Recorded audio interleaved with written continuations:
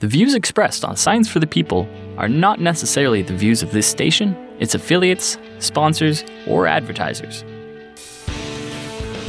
This week on Science for the People, we delve into the science of the nose. The middle sister to its siblings, vision and hearing, smell is often ignored when we talk about sensory experience. But today is not that day. Stay tuned to learn the ins and outs of how we smell and the language we use to talk about it. Welcome to Science for the People. I'm Jessie Yaros. Today we're talking with Dr. Asifa Majid, a professor of language, communication, and cultural cognition at Radboud University. She investigates the nature of categories and concepts in language, and most recently, the linguistics around our sense of smell. Dr. Majid, thanks so much for joining us today. It's great to talk to you. Now, you co-authored a paper with a linguist and collaborator, Nicole Crisp, that was published online this month in the journal Current Biology, and the title is Hunter-Gatherer Olfaction is Special. So, at the heart of this paper is the question of whether olfaction, or the sense of smell, and the way it's described in language is different for hunter-gatherers than it is for other groups, specifically groups whose lifestyles are more agricultural or farming-based. Am I getting that right? Yeah, we're trying to understand what underlies the differences between groups of people and their ability to talk about smells. Before we dive into the heart of it, could you contextualize this paper for us? It seems a follow-up to some research you published several years ago about a separate hunter-gatherer group called the Jahai. Yeah, so for centuries, really, we've had this presumption in the West that odors are impossible to talk about. So we can trace this back to such classical thinkers as Plato, who thought that there were no words for smells, that we only distinguish them according to whether they're good or bad smells. And this idea has really permeated all of our thinking. So people often speculate about how hard it is to talk about the things that we're smelling. So we had previously tried to test whether this presumption was in fact universally true. And to do that, we had compared speakers of the language Jahai who live in the Malay Peninsula. And we had compared them to English speakers to see how they talked about smells and in comparison also to colours. What we found in that previous study was that it was in fact true that English speakers struggled to name smells when they couldn't see them. So while they agreed with one another in how to describe different shades of colours, when they had to describe even familiar smells like coffee or chocolate, they couldn't identify the sources very well. And in fact, they were giving completely different descriptions from one another. Whereas for the Jahai, they were just as consistent in how they talked about smells as they were in talking about colours. And when we looked more closely, we found that, in fact, they had dedicated words to talk about different qualities of smells. So just like we have basic words to talk about colour, so red, green, blue, the Jahai have words that pick out different qualities of smell. So they're only used for smells. They're not used for taste or objects. And they apply to different objects in the world. So for example, the word ba'us describes a sort of musty sort of smell that you might find in old dwellings or cooked cabbage or cooked rice. So these words seem to pick out an odour quality that apply across a range of objects. And there's around a dozen or so of these words in Jahai. So the Jahai were using these smell words to describe different qualities in a consistent way. And that's very unlike what we see in the West. That's interesting because so the way we use the word red, it's in sort of abstract word. There's nothing inherent in the name that defines, things that are red. So is this what that word or those 12 words are like? They don't inherently, represent what they smell like in terms of a source? That's right. So if we were going to list objects that were red, it could be anything from a fire engine to a tomato, a t-shirt. So it's picking out a quality, a visual quality. And in the same way, these smell words seem to be picking out a smell quality. So Lutbut, for example, is used for fragrant sorts of smells. So flowers, soap, a bear cat that smells a little bit like popcorn. But it's a different sort of smell from Jungos smells, which are fragrant smells that are more edible sorts of smells. So they would be cooked chicken, for example, would be the smell of cooked chicken would be a good example for that one. So there's a quality in common between these things, but the words themselves don't refer to any object. Right. And like I said, you can't use it for taste. So you couldn't say, oh, this tastes Jungos. It only refers to the smell. Mm-hmm. Yeah. So this research is amazing, but it did pose some questions because you were comparing the Jahai speakers to English speakers. And the cultures are so different that it's really hard to pin down why they might be better at describing or detecting odors. Is that correct? That's absolutely right. So when we compare two very different groups like this, it's very hard to know what exactly underlies the difference. So we have, speakers of a language spoken by millions of people. There's only around 1,000 Jahai speakers today. We have, English speakers living in urban centres, but also, rural lifestyle, whereas the Jahai are much more homogenous. So they're mostly nomadic hunter-gatherers traditionally in their lifestyle. We have English speakers are all literate, reading and writing, but the Jahai aren't. So they differ on many different parameters. So if we want to really find out why some languages have smell words and others don't, it's hard to know just from this one comparison. And we don't know whether it's the English that are unusual and not having words, or whether it's the Jahai that are, unusual somehow in having developed a small vocabulary. Mm-hmm. And this issue is one of the reasons you conducted this most recent experiment, correct? Yeah, that's right. So there's different approaches one can take to answer the question of what underlies these differences. But what we tried to do was compare two related communities. So the Sumatburi and the Semelai are both related to the Jahai. They live in similar environment in the Malay Peninsula. It's a tropical rainforest environment. They speak related languages. So if the Jahai were like the Germans in this community, the Semelai and the Sumatburi are like the French and Italians, say. Mm-hmm. So they all are related to one another, but the languages aren't mutually intelligible. But the critical difference in this study was that the Sumatburi are like the Jahai in that they're both hunter-gatherer. They're both living a hunter-gatherer lifestyle. But the Semelai are horticulturalists, so they do small-scale farming. So they cut down a little bit of the forest in Sweden and grow rice just for their own consumption. So the two groups differ in their cultural subsistence, but otherwise their environments are shared. They're speaking similar languages. So it controls for many of the parameters that might underlie the differences we found previously between English and Jahai.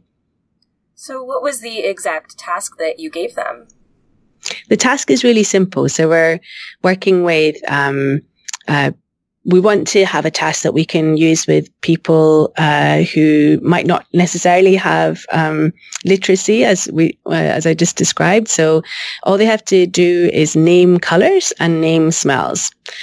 So they're both relatively abstract. The colors are just standardized, what are called Munsell chips. So we know exactly which hue we're giving to people. And the smells were sniffing sticks. So these are standardized way to give odors. So they're basically like a marker pen that have different odors inside them. So they're not attached to an object. People can't see where the odor's coming from. So they're just given these colors and smells and have to say what the smell is or what the color is. Okay. And what were your major findings, the differences between the two groups? So what we found was that the Semilai, the small-scale farmers, were just like the English speakers. So they agreed with one another in how to describe the colours, but they struggled to name the smells. Whereas the Sumapburi looked just like the Jahai. So they found smells just as easy to talk about as colours.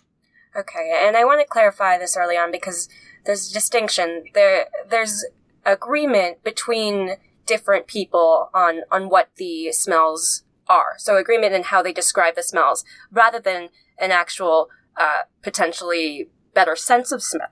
Is that correct? Yeah. So in this study, we're focusing on odor, olfactory language, because of these claims that have been made about the way that language and olfaction hook up to one another, or the lack of ability to talk about smells. We did not test perception. Okay. So far, but obviously that's a interesting next question to ask. Yeah. So hypothetically, each group could be smelling the same exact thing. But it could be like, when us English speakers, we smell something and we're like, oh, I really recognize the smell, but it's on the tip of my tongue. What is that smell? So it's like we can perceive it potentially as well, but we may not be able to describe it because we have no language for it. Yeah. So, in the last few years, there have been some wonderful studies showing that our sense of smell, which is often much maligned, where people think that, where we don't have a good ability. In fact, the experimental research shows that we have amazing noses. We can discriminate trillions of odors, according to some counts. We're able to follow a trail of chocolate scent across the field with our noses. So we really do have a remarkable olfactory sense. Yeah, for English speakers, there seems to be some gap that means that it's harder for us to talk about smells. So why would having a language for smell help hunter-gatherers specifically in their everyday life? So I think it's important to contextualize the olfaction in the broader sense. So I think it likely does have a role to play in their subsistence. So especially in the tropical rainforest surrounding, odors can give you a lot of information, and sometimes even before you can see a thing, you can smell it. So for people who are either tracking game or looking for a particular kind of fruit, it can be helpful to pay attention to that information, but it's part of a wider network of beliefs and activities that are important for the Sumapburi and Jahai beyond just the subsistence itself. So, for example, the Sumapburi and the Jahai believe that certain odors can make you sick and other odors can make you better. They have taboo against cooking some sorts of meats on the same fire. So in fact, they'll build two separate fires to cook two different sorts of meat. They believe that individuals have a smell soul, and that if brother and sister sit too close together, it's a kind of smell incest. And so they monitor odors. They monitor social odors, other object odors is part of their conscious awareness. And so being able to communicate about that is important because olfaction underlies a number of their cultural activities. That's amazing. I mean, the fact that the smell is, as you said, maligned in Western culture potentially compared to other sensory modalities like, sight and hearing, but it seems to be valued in these cultures. Absolutely. And in a sense, it's not clear why we don't value our sense of smell more. So it's obviously important for us. We spend billions in the flavor and fragrance industry. And people who have lost their sense of smell, who suffer from anosmia, report that, food doesn't have the same pleasure anymore because they can't, much of our sense of flavor comes from our sense of smell. And so when they're not able to use their noses in the same way, the pleasure of food goes. Their social relationships also seem to suffer because they can't smell their loved ones in the same way, but also they start to worry about their own smells. So we know that smell is also important for us, and yet it's not something that we're very reflective about. It doesn't seem to be part of our conscious awareness in the same way, and it's definitely something that we don't communicate about to the same extent as the communities that we've been studying seem to. Yeah, so it seems that we may not realize that smell is so important until we've lost it. That's right. So you mentioned that the Samatbari have, different social cues from smells, and that smells have all these different meanings for them. So we talked earlier about perception, and this really poses a question about whether these cultural differences and how we talk about odors are associated with cultural differences in sensitivity to odors. So I know we don't have any data on this yet, but what would you imagine? Do you think that hunter-gatherers have a stronger sense of smell? I think it's possible. There are some interesting cross-cultural findings that have been published that show that, for example, the Tsimane, who live in Bolivia, are better at detecting and discriminating odors than a comparable German group. And in this research, it's been suggested that perhaps that's got something to do with the environment. So living in an industrial world where there's much more pollution, the pollution affects our ability to smell. So perhaps in a more traditional environment where you're not being exposed to car fumes and other sorts of fumes, the sense of smell might be better. So I think it's possible that there are differences across populations in perception, but it also raises that question of how exactly environment and biology are connected to one another. Mm-hmm. And do you think how would you test this in the groups that you've been working with if you wanted to? There's a number of questions that are open for us, I think. So one could look at the ability just to detect an odor. So how much of that odor do you need before you smell that something is there? So that's quite low level perception in a way. But I think something that's quite exciting for us to pursue is whether people across different communities perceive odors in the same way. Do they discriminate odors in the same way? Do they think the same odors are pleasant or unpleasant? So there's a number of different questions that it would be exciting to investigate further. So really these odors could basically have different meanings to people based on the cultural relevance of them. I think both possibilities are exciting. So either perception is shared across people. We smell things in the same way, and it's language that's different, which means that we need to understand how language and perception connect. Or these effects really go down deep and perception itself is underlyingly different. And if that's the case, then we would want to understand better what causes what. How do language, culture, environment, how do these all interact?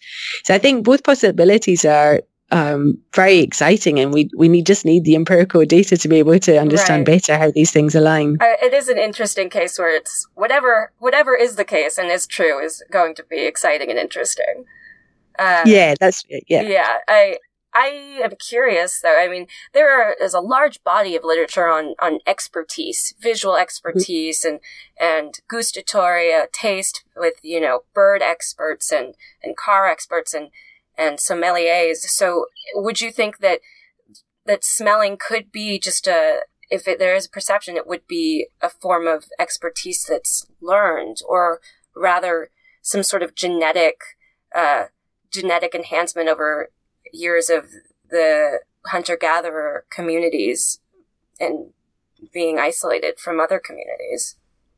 So I think, at least as it concerns olfactory language, certainly practice seems to have a lot to do with it. So in one study, we've compared wine experts with novices in their ability to talk about the smells and flavors of wines versus just everyday smells and flavors.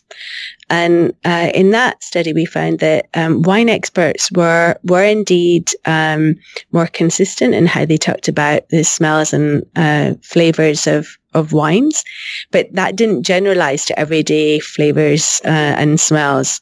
So if we compared a wine expert's ability to name a banana smell or a chocolate smell to somebody who wasn't a wine expert, there was no difference. Mm-hmm.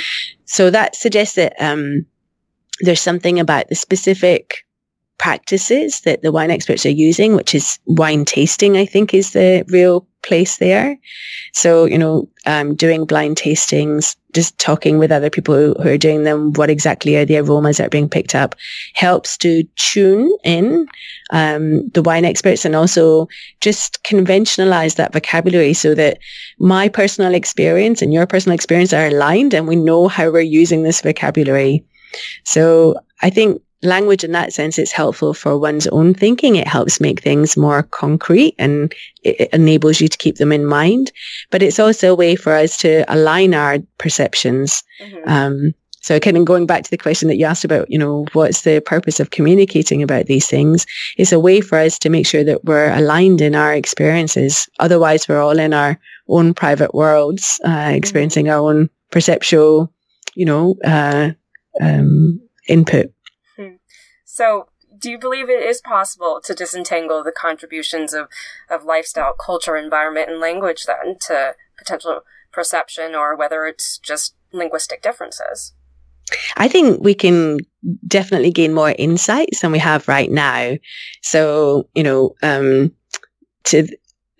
the study that I was just describing, where the wine experts are a bit better, one could argue that, well, what makes a person a wine expert in the first place? Perhaps they have some biological advantage in smell and that makes them interested in smell. And so they go on to become a wine expert. So perhaps practice plays a limited role there. So you can, in fact, investigate that by taking people who are not necessarily interested in the same way and training them up. Mm-hmm. You can test comparable people with different levels of expertise and see what role practice does play. So there's a number of different approaches that can be taken to make it an empirical question and not just speculation. Well, it's really interesting. And do you know what's next for you? I think the perception question that you asked is certainly something that's occupying my mind at the moment. I think to understand how language and perception are coupled in this case would be very exciting. Are there any other major interesting things that you've been thinking about or been occupying your mind that we didn't talk about? Aside from the perception part of things, there is the connection between language and other aspects of thinking. Mm-hmm. So, whether having olfactory language might have an influence on the way that we remember smells, for example. So I think, one could ask whether people with an olfactory language are also better at remembering smells, mm-hmm. and whether the kind of asymmetry that we see between vision and smell in language for English speakers and the simile, whether that's also reflected in other cognitive things like our abilities to remember. So I think that would be, I'd love for more data on that. Yeah. Well, it's interesting because smell is definitely, compared to other senses, it has this very strong attachment to memory. It seems you could smell something and it just places you somewhere that you haven't been in years, but you know where. There's different aspects of memory, isn't there? So there's a specific odor that you smell. Was it this particular rose scent, or was it a different kind of floral scent? Mm-hmm. And then there's a kind of episodic memory that you're alluding to. So, you know, the Proustian idea that a particular smell might take you back to, you know, your grandmother's house when you were little. Or, There does seem to be a special connection between odors and these episodic memories. And Maria Larsson from Stockholm University in Sweden has done some very interesting work comparing smell with other sensory modalities to see how exactly these odor memories are connected to autobiographical memories. But at the end of the day, even if we're transported back to Grandma's house, it doesn't mean we can say what exactly we're smelling, does it? No, that's right. And perhaps that's part of the reason that it is able to do that. Yeah. Because we're connecting it, you know, to that type of memory instead of our conscious memories, our semantic memories. Dr. Majid, thank you so much for joining us today and sharing your expertise in the language of the nose. Thank you. If you're interested in learning more about Dr. Asifa Majid's research, you can follow her on Twitter at Asifa Majid. That's ASIFA_Majid. To find that handle and links to her webpage, navigate to our website at scienceforthepeople.ca. Thanks. We'll be right back after this. Science for the People is a weekly radio show and podcast that explores everyday life from a scientific perspective. We are a member of the Skepchick Network, a collection of blogs, podcasts, and video content focusing on science and critical thinking. To find out where Science for the People airs near you, or to listen to past episodes, check out our website at scienceforthepeople.ca. You'll also find links to support us at Patreon, to connect with us on Facebook and Twitter, and to subscribe to the podcast in iTunes. And now, back to the show. Welcome back to Science for the People. I'm Jessie Yaros.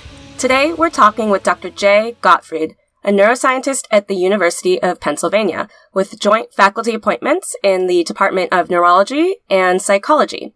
He joined recently as a Penn Integrates Knowledge University professor. His research investigates the neurobiology of our sense of smell and how smell is intertwined with memory, emotion, and perception. Dr. Gottfried, thanks so much for joining us today. It's my pleasure. Thanks for having me.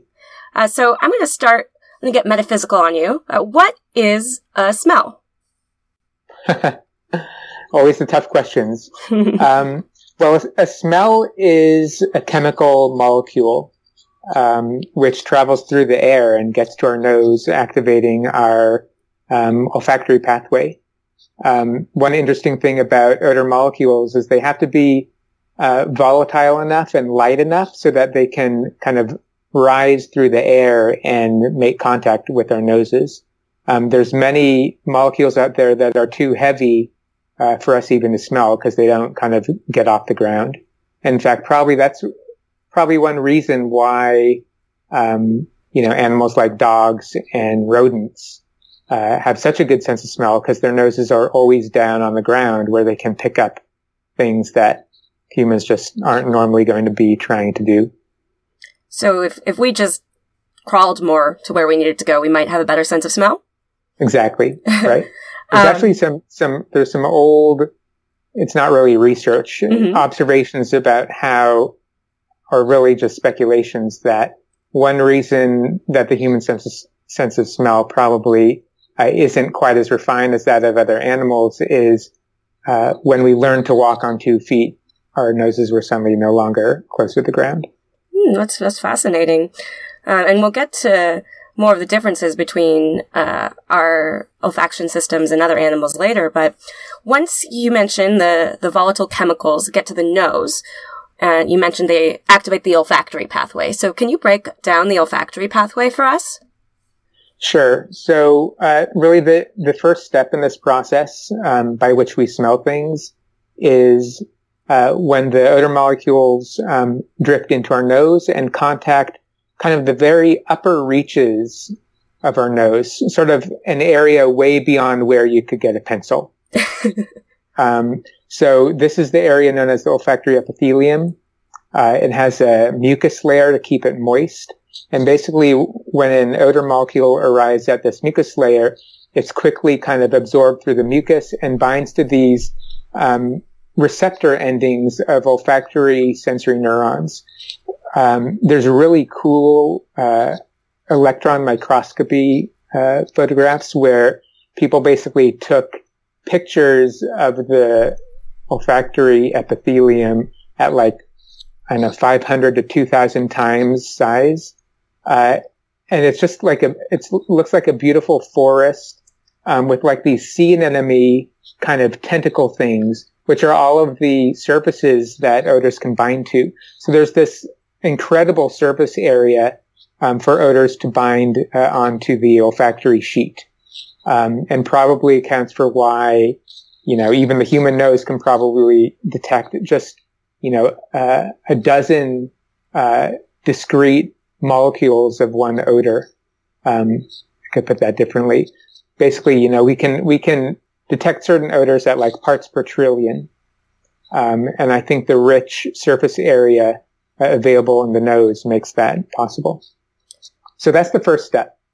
From there, the axons, kind of the conducting fibers leaving the nose, basically pass through tiny holes in the skull. This area of the skull is called the cribriform plate, and there's lots of little holes there for these thin olfactory nerve fibers to pass through, and they end up synapsing on kind of the first goalpost, which is the olfactory bulb. And by synapsing, you mean connecting? Exactly, kind of creating an electrical connection between the sensory neurons in the nose and the kind of the first junction point in the olfactory system of the brain. And the fact that all these tiny nerves are passing through delicate bone right at the base of the skull has an important clinical implication, because oftentimes if people are in a bad car accident and kind of jostle their brain, those olfactory nerves are so delicate they can be severed. So smell loss is actually a pretty common consequence of traumatic brain injuries. Anyhow, so the first synapse is at the olfactory bulb.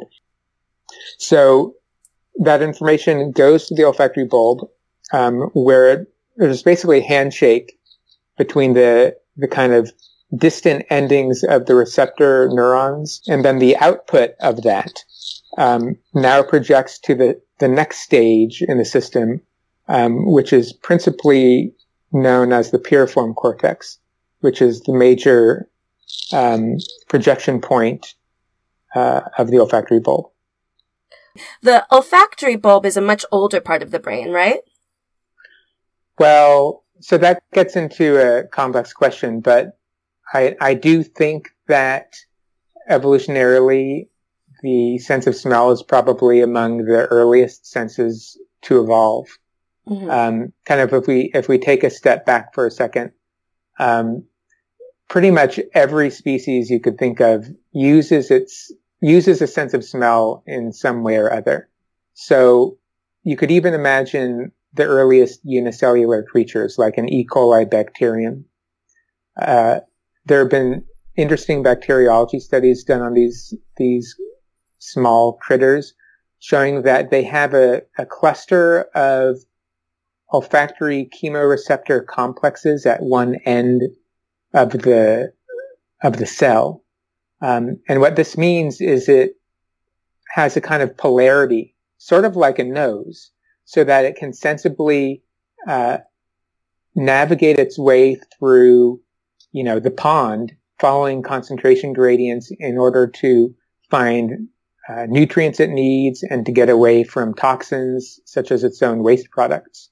So even in E. coli or some whatever bacterium, there's a kind of primordial sense of smell, allowing it to kind of approach things it needs and avoid things it's trying to get away from. Right. And so if you trace this through, the evolutionary hierarchy, sense of smell is very important, for all sorts of kinds of behavioral aspects, whether it's finding food, finding mates,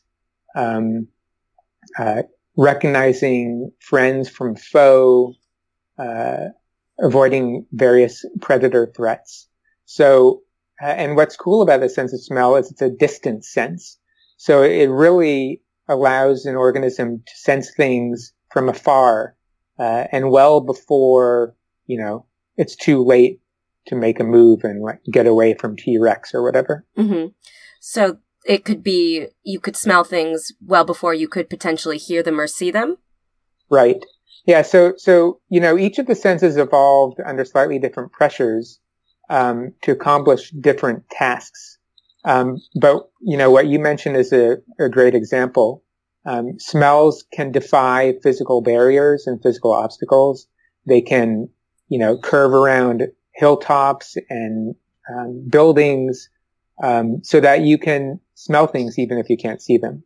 You were saying that there is something different about smells and the way that they're processed. And I feel like we can tell this when we perceive certain things. Like if, you smell something and it just completely transports you back to a time and place, and you can see where you are and you remember where you are.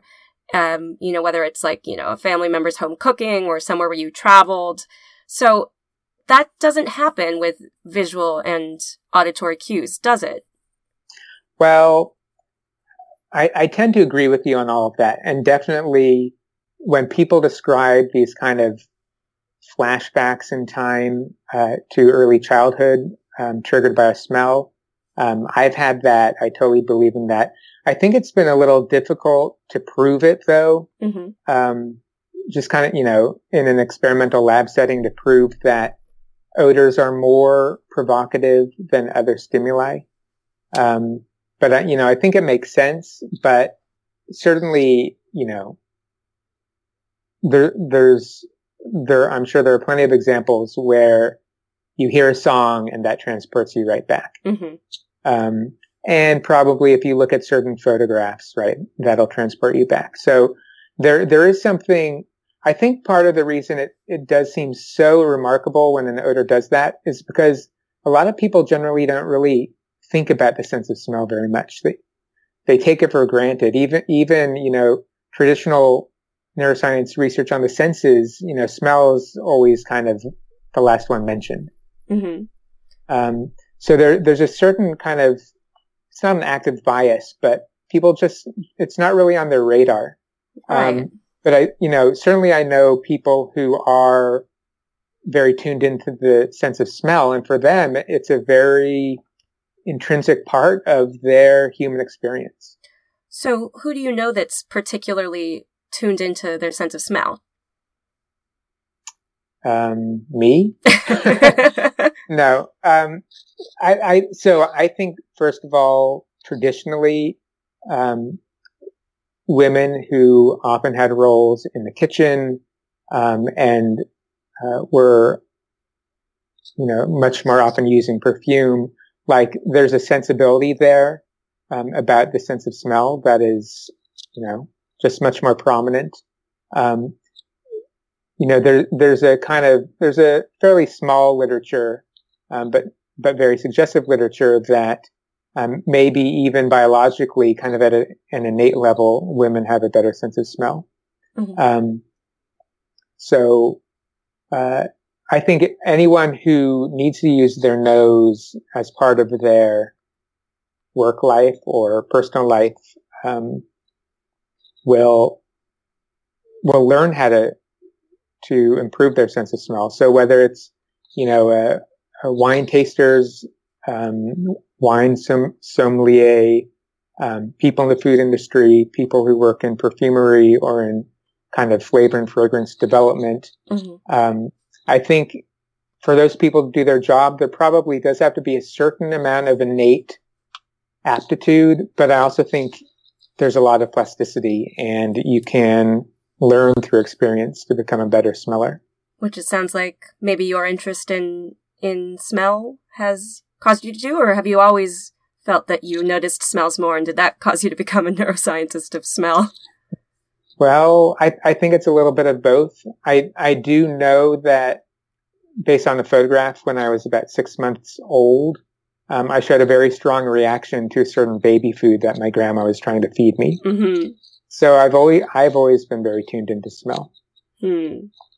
I guess you bring up this point though about over time there may be people who have learned to have heightened senses of smell, which kind of brings up a topic that I discussed with another guest on this episode, Asifa Majid.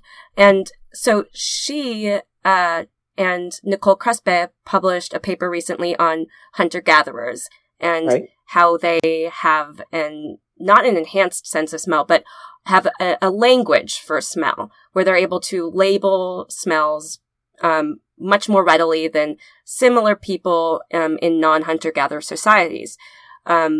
So we talked briefly about, whether a language for smell could it lead to an enhanced perception of smell?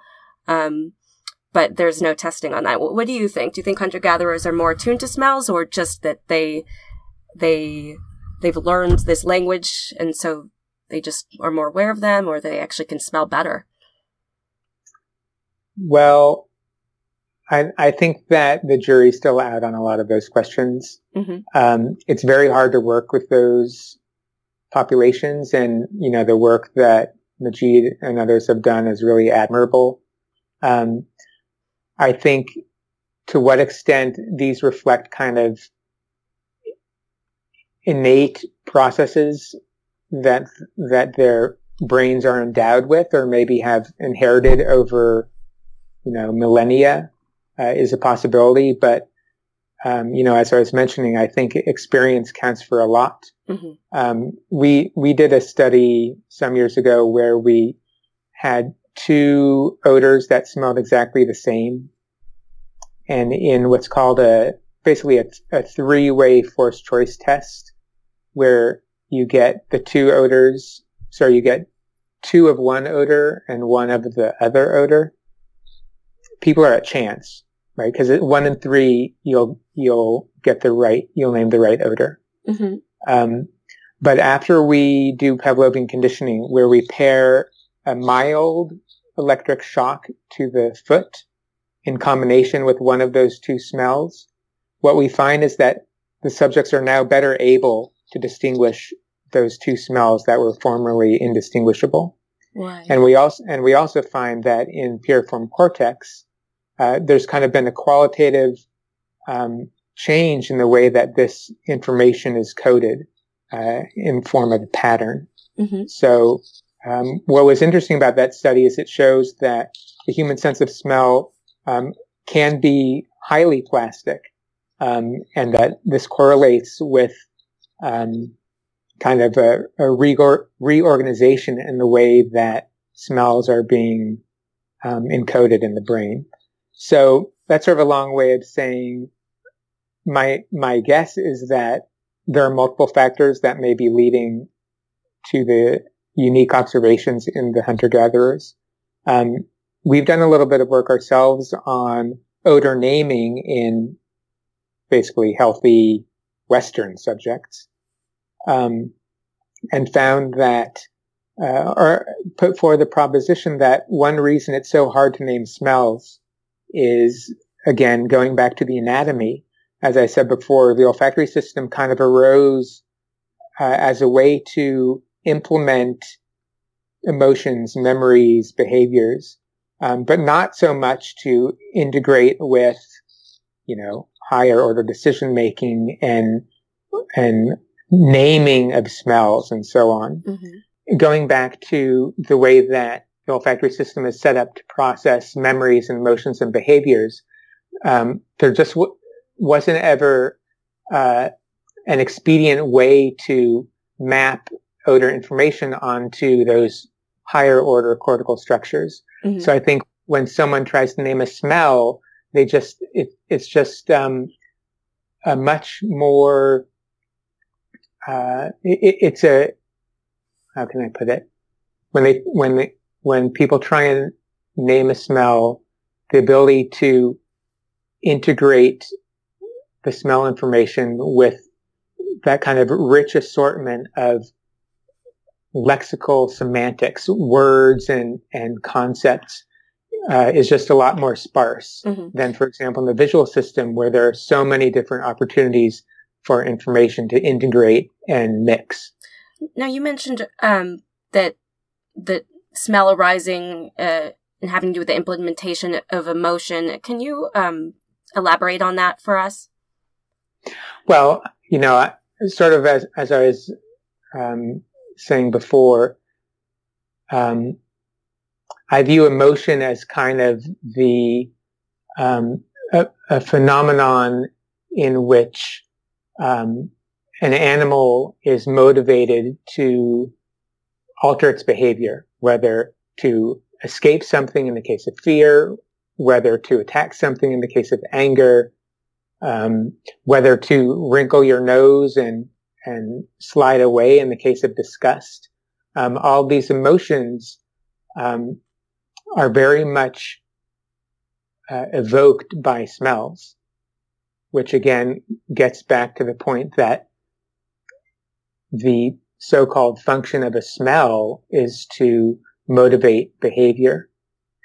So that's how I kind of view the links between smells and emotion and behavior. It's kind of all part of the same arc. Well, I just have a couple of more questions just about smell in general, because, you mentioned earlier it's like the ignored sense, right? Right. We have a word, like an obvious word for lack of sight and lack of hearing. We got blind and deafness. And so there's no word that comes to mind to me for, lack of smell. But are there clinical conditions where there are major smell deficits? Yeah, the general term which you can bill for is anosmia. Not doesn't have a ring to it. Anosmia. Well, osmia means smell, and okay. an means none. Mm-hmm. So yeah, anosmia, and it can come in different forms. It can be complete, which would be that would be complete anosmia, or it could be hyposmia, where it's reduced. It could be hyperosmia, where it's enhanced. It could be phantosmia, where you're getting smells that aren't really there. And this is another case where I think it's actually been a bit of a unfortunate situation for the millions of people who have smell disorders, because, there just isn't a lot of appreciation or recognition that this takes place. But it's more common than you would think. I would say a majority of patients who have had a traumatic will have some sort of smell impairment. As we mentioned before, whether it's due to kind of shearing those olfactory nerves as they pass through the thin bone of the cribriform plate. It could be from contusion to the base of the frontal lobe, in what's known as kind of coup contra coup ricochet injury that takes place inside the head, where you could end up injuring either the olfactory bulb or the orbitofrontal cortex or cortex. They're all kind of in the same general area where there's kind of bony shelves that can damage those brain regions. So traumatic brain injury is a big one. Someone who has a bad head cold could end up losing their sense of smell, where there is sort of so much inflammation and maybe, as you were alluding to, so much damage to the stem cell neurons that are helping regenerate the olfactory epithelium. It just never comes back. So that's another big one. Of course, there's also, sinus disease, rhinosinus disease, which would be kind of nose and sinus, in which is probably at least more correctable than someone who's had a viral infection and lost their sense of smell, or someone who has had TBI. In those instances, if you have a markedly deviated septum or or nasal polyps, those can be corrected. Right. So it seems the difference between something that's wrong with I guess, the nose or sinus as opposed to the brain. Right. Although, again, remember the olfactory epithelium, which has all of those receptor neurons, is in the nose, not the brain. Yeah, fine line. Yep. So, you mentioned phantom smells, and I have to ask, more hallucinations that are smells? Yeah, you got that right. There's not a whole lot of kind of formal clinical research done on this. I'd say that a well-documented phantom smell could arise from seizures. Sorry, a lot of seizures emerge from the temporal lobes, which is where hippocampus, amygdala, piriformis. And so if you have irritated cortex from whatever reason, whether it was, I don't know, multiple sclerosis, a very small stroke, maybe an infection in that area of the brain, you can, or, what's really common among epilepsy patients with the medial temporal lobe epilepsy is something called mesial temporal sclerosis. If that, ends up triggering the smell pathway, you can get these phantom smells. And sometimes patients will come to attention in the epilepsy clinic because they're complaining of phantom smells, but usually those are to more serious problems. But it's definitely not unheard of, and I think seizures are probably the most clinically relevant tie-in to phantosmia. But there can be other kinds of phantom smells. I've seen some of these sorts of patients in the clinic where we never really have a good answer.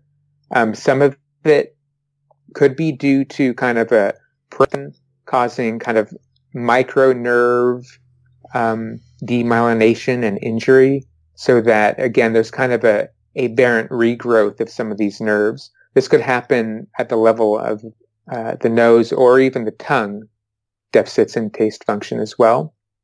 I have to say there's also definitely a population of people on medications or patients with psychiatric disease who also experience these phantom smells. And those situations can be more difficult to treat. Before we move on, when I was looking into this, I saw one called parosmia. Is that correct? Yeah, parosmia is just a kind of a more generic term about kind of a qualitative change in the way they smell things. Okay, because what I read was that it seems like phantoms smell unpleasant. It says typically a burning, rotting, fecal, or chemical smell. Right. I would say the majority of cases of phantosmia are like that. Parosmia is a little bit in the sense that some of these people, they'll smell strawberries and they'll think it smells bad. Okay, so it's not a hallucination, it's just... Right. Okay. Well, you just mentioned now the connection to the tongue, and you said you were a picky eater, and I know I was a picky eater. I always had to, plug my nose when I would eat things that I didn't like, So, I mean, clearly there's some connection, even in experience, between smell and taste. So what exactly is this connection in the brain? Well, it's an interesting question, which deserves unpacking. When I see patients with smell loss in the clinic, they're usually telling me that they have a problem with their taste. Mm. So there's a kind of semantic confusion about all of this.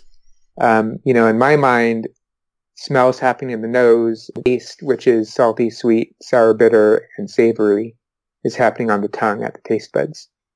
But the fact is, when we ingest the food and chew it, and we're getting all these different properties, percepts from that food. So we're getting the olfactory components, we're getting the taste, salty, sweet, sour, bitter components, and we're getting the tactile and textural components. We integrate information probably in areas like the insula and the orbitofrontal cortex. But our kind of integrated perception tells us this food is in the mouth. And we don't really perceive we don't perceive the odorous components of that food taking place in the nose, when in fact it does. And you can easily test that just by pinching your nose closed when you're eating a food, and then suddenly you'll lose all those nuances of the flavor, like whether it's strawberry or chocolate or banana, whatever the case. So yeah, there is a lot of integration that goes on, probably in higher order brain areas. So it's not an immediate thing that happens. Like the integration takes place later on. Well, we don't totally know. Mm-hmm. I mean, when you say takes place later on, I think we're still talking about on the millisecond time scale as opposed to seconds. Yeah. Although, like people who like wine sometimes still talk kind of the initial impression and then the like how a one sip of wine will evolve in time. Deepens. Where, right, you'll pick up certain notes on the tongue initially, and then it will evolve. And that could reflect the fact that some of the heavier volatile chemical notes in the wine take longer to basically kind of vaporize and travel from your mouth through your nasopharynx and then through your nose. Well, and that brings us full circle to where we started. Indeed. Before we wrap up, I have one more important question. What is your favorite smell? Well, as you'd see on my website, my favorite smell is shiso leaf, which is a member of the mint family and is used pretty commonly in Asian cuisine, especially Vietnamese and Japanese. It just has a subtle aroma that I think is just really heavenly. And I guess my number 2 would be curry leaf, which obviously is used in Indian cooking. And the fresh curry leaf also has to be loosely related to shiso. It also has just this really kind of warm, wonderful fragrance to it. Yeah, I've smelled curry leaves, but I'll have to look into shiso next. Yeah. Okay. For sure. Well, that's all the time we have today. Dr. Gottfried, thanks so much for joining us today and sharing your expertise in the neural basis of smell. My pleasure. I hope this has been edifying. If you're interested in learning more about Dr. Jay Gottfried's research, you can navigate to his lab's website at hosting.med.upenn.edu/Gottfried If you didn't catch that, you can find that link and more on our website, scienceforthepeople.ca. Until next time. Science for the People is produced by Rochelle Saunders and edited by Ryan Bromsgrove. Helen Quivalon is our publishing liaison. We get research help from Josh Witten and consulting support from Desiree Schell. Our frequently seen guest hosts are Marion Kilgour, Anika Hazra, and Jessica Yaros.